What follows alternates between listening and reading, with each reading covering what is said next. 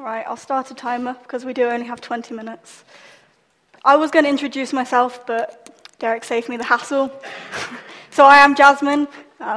Yes, hello. I've been in Cardiff for the last year, but I've been back, so you haven't really missed me, so it's okay. Wow. For those of you who were at the all-age worship last week, we got given this lovely bit of paper. I hope you've all remembered to be thankful for things this week. I thought I'd take the opportunity this morning to tell you what I decided I was thankful for this morning, which was opportunity. I'm thankful that I was given this opportunity. I do enjoy public speaking. Quite like having a platform and being given a mic. And I'm really grateful that I was asked to speak on a summer Sunday. One opportunity I realised I was really grateful for this week was as Dr. Liam Fox got axed from the government, I thought about why I love public speaking. I won't talk politics this morning, but I will talk about the impact Liam had on my life. So bear with me. For those of you who don't know, Dr. Liam Fox is the North Somerset MP, and I went to school in North Somerset. He ran a series of debates called the Wood Spring Debates. I competed in these for 4 years, although I did 5 debates because I illegally broke the rules and competed twice in 1 year. I loved it. It was incredible. Year after year, I would go and I would sit there with my partner and we would argue about any topic we were given. One of my favourites was we were given the topic, does charity begin at home? It was such an interesting debate, so many religious aspects and so many cultural ones too. But I think about the fact that I was given this opportunity. Now, this is a very broad generalisation, but North Somerset is quite white. And being of an ethnic minority in North Somerset, I would attend debates and I would sit on a lovely, long parliamentary table, and I would be the only brown person at that table. It's okay, I'm not a shy person. But it's quite daunting, and I'm thankful for the opportunity I was given. I have more to my story, but I'm hoping that if I do everything right this morning, it will all conclude in the same place. So, we will be reading from 1 Samuel 16, which is about the life of David. This was a really interesting talk to write, because we are going to be looking at what God values. What God values is the heart, and this is what we will cover in 1 Samuel 16. I will read it for you, but you'll have to bear with me with some names, because my pronunciation isn't going to be tip-top. Right. The Lord said to Samuel, "How long will you mourn for Saul, since I have rejected him as the king over Israel? Fill your horn with oil and be on your way. I am sending you to Jesse of Bethlehem. I have chosen one of his sons to be king." But Samuel said, "How can I go? If Saul hears about it, he will kill me." The Lord said, "Take that heifer with you and say, 'I have come to sacrifice to the Lord.' Invite Jesse to the sacrifice, and I will show you what to do. You are to anoint for me the one I indicate." Samuel did what the Lord said. When he arrived in Bethlehem, the elders of the town trembled when they met him. They asked, "Do you come in peace?" Samuel said, "Yes, in peace. I come to sacrifice to the Lord. Consecrate yourselves and come to the sacrifice with me." Then he consecrated Jesse and his sons and invited them to the sacrifice. When they arrived, Samuel saw Eliab and thought, "Surely the Lord's anointed stands here before the Lord." But the Lord said to Samuel, "Do not consider his appearance or his height, for I have rejected him.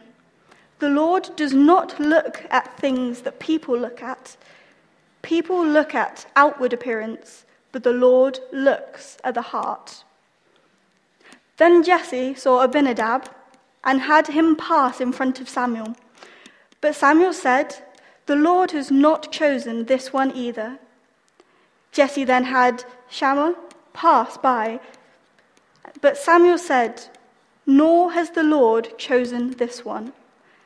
Jesse had 7 sons pass before Samuel, but Samuel said to him, "The Lord has not chosen these." So he asked Jesse, "Are these all of your sons?" "There is still the youngest," Jesse answered. "He is tending the sheep." Samuel said, "Send for him. We will not sit down until he arrives." So he sent for him, and he had him brought in. He was glowing with health and had a fine, handsome appearance. Then the Lord said, "Rise and anoint him, for this is the one." So Samuel took the horn of oil and anointed him in the presence of his brothers, and from that day on, the Spirit of the Lord came powerfully upon David. Wow. I absolutely have fallen in love with this passage while diving into it, but I want to dissect it. So I think the best way to summarize all of these powerful words is by the wise words of a beloved woman of mine, Mary Poppins.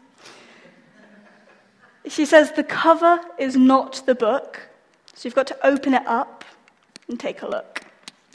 So I've studied English literature this year, so I did some analysing. It was good fun. I didn't write an essay, so none of you can read that though. And I realised that actually there's 2 really important messages we should take from this. And I'm hoping that I can share both of these with you today, and we can leave this building as stronger, empowered people. Firstly, it's important to ask, how and why did God choose David? Firstly, we have to note that David wasn't even invited. He was left out in the field. He was probably busy playing with some sheep. That's where I would be. He wasn't invited. You could argue he was an outcast, especially in this moment. But when we look at verse 7, the Lord doesn't care about appearance or height or wealth or any materialistic or outward things that we, perhaps as a society, care about. He looked at David and saw the heart of a man who had a vast amount of faith and love for the Lord. I would really like to point out that although God rejects David's brothers, it's, lots of people often argue that it's God rejecting them completely, but I really believe that it's just rejecting them for this purpose. I believe that all of the brothers, can have their purpose, but God wanted David, and hopefully we'll figure out why. There is one thing David and I have in common, and that is a love for dance. Yes, I can stand at the front and not talk about dance, but I won't be this morning. David loves to worship. No, he really loves to worship. We can see in the Bible that even when he doesn't want to, when he really feels down, he drags himself up and he worships. We understand he's quite musically gifted, and I have no doubt that he put his heart and soul into worship. He would dance, he would sing, he would play an instrument. He was 100% committed in that worship for God. I think this is one thing that's so special about David's heart.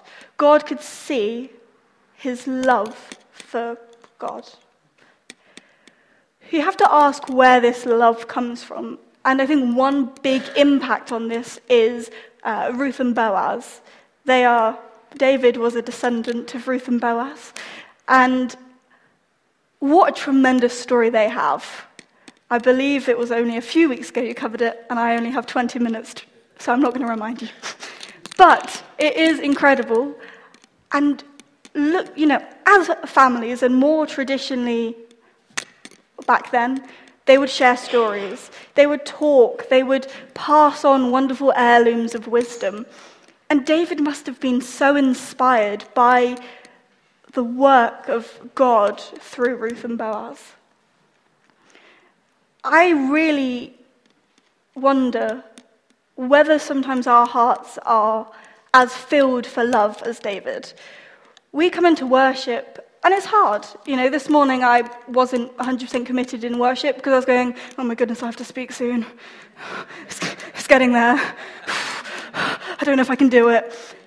And I wasn't 100% in worship. And life happens. Life isn't easy.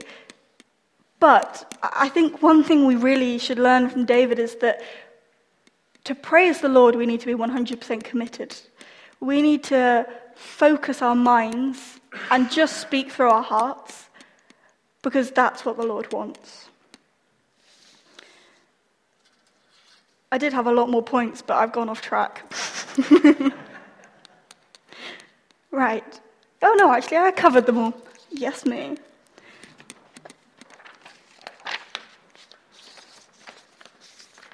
I should have gone digital. In society, this is my second point. So we understand David's heart. We understand what we need to aim for to replicate that heart. But why is that relevant in society? We sadly live in a society that is judgmental. We look at people and we go, you're not good enough. Oh, you don't have enough money. Oh, I don't like you. I think that's so sad. We live in a culture that praises celebrities because they doesn't impact anything righteous or good. We should be looking at people and not judging them. We should be loving them and accepting them and taking the time to understand who they are and what they stand for. Matthew 22:36 and 40 states, and I'm sure you all know it, is, "Teacher, what is the greatest commandment in law?" Jesus replied, "Love the Lord your God with all your heart and all your soul and all your mind. This is the first and greatest commandment. And the second is like it. Love your neighbor as yourself." I think as Christians, we need to step out into the world. We need to be the first people to show what love is, not pushing people away and demonstrating a heart like David's, demonstrating a heart for God, for others, because that's how we make an impact. I think when I was reading 1 Samuel 16, it's verse 7, isn't it? It's God does not judge by appearance or height. I'm quite short. I always judge by height. They don't let me on roller coasters. Sometimes it's quite difficult. Why aren't we more like that? That's my question, is why aren't we less judgmental, and why aren't we more focused on the heart for God and for others? I think we need to start promoting togetherness and unity. I look at David's heart and I go, yes, I want to worship like that. I've seen wonderful things happen through faith. I've seen people come to faith in the most harshest experiences.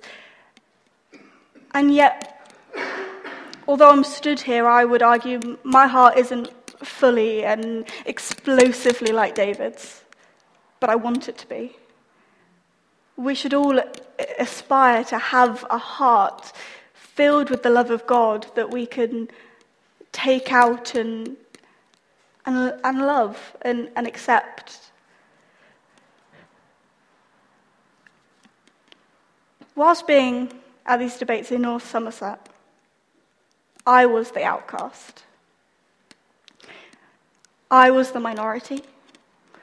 I fought my way to get noticed and get into the crowd.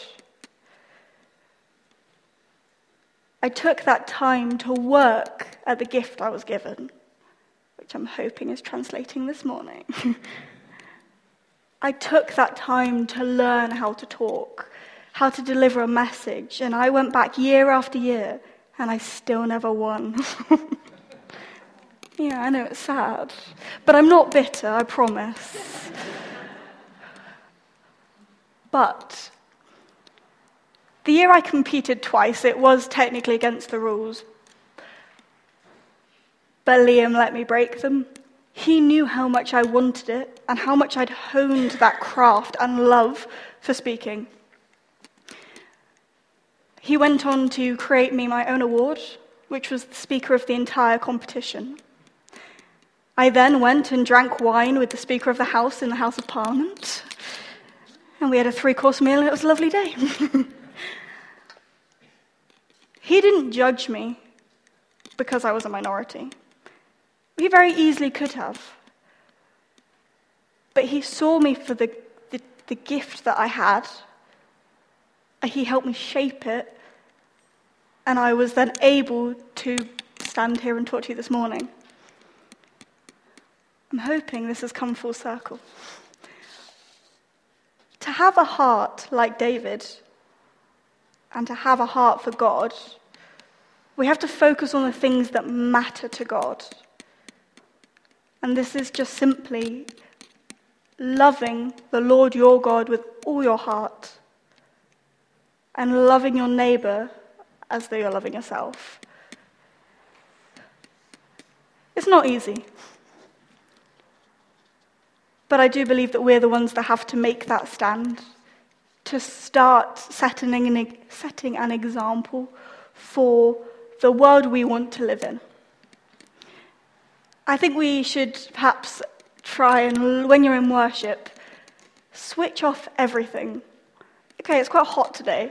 You don't really want to be dancing around and committing because, it gets a bit sweaty. But that doesn't mean you can't focus your mind, focus your heart, and be thankful for the lovely weather we've had. Be thankful for the air in your lungs and the life that you're living. But it doesn't always have to be thankful. We should come to worship feeling sad and bring that to God. Bring your stress and your worry and your anger and turn it into praise, because that's what David would do. David would grow this strength and love in his heart, and then it goes out like a beacon. I think of it as, one of those prisms that channel light. You have the white light coming in, that's God. Then in the little prism, it's all doing all its good stuff. And it's loving, and it's being patient and kind, and it's growing, and it's working on its worship, and then suddenly comes out like light. And you have the colour spectrum, and it's beautiful, and you have all those virtues that God blesses you with. But you have to craft them first and learn to understand how to have a heart like David for God. We are still with some time left, although it's only a minute. I'd really like to pray, because I think that's a good way to finish. I've taken you on a bit all over the place journey this morning, but I really hope that you can see my channels of thought and where they come at the end. We're looking at what God values, which is the heart. And that's what we need to learn to value as well. Not only our own and having a heart for God, but the heart of everyone else too. I'd just like to pray. Father, we thank you for this wonderful morning, for this opportunity to speak and share your word. I'd like to ask you that in those times of struggle, when worship seems so hard, that you just give us the spirit and the confidence to lift up and praise. For those days that you just feel like you aren't thankful for anything or you're too tired, that you give us the spirit to lift up and thank you.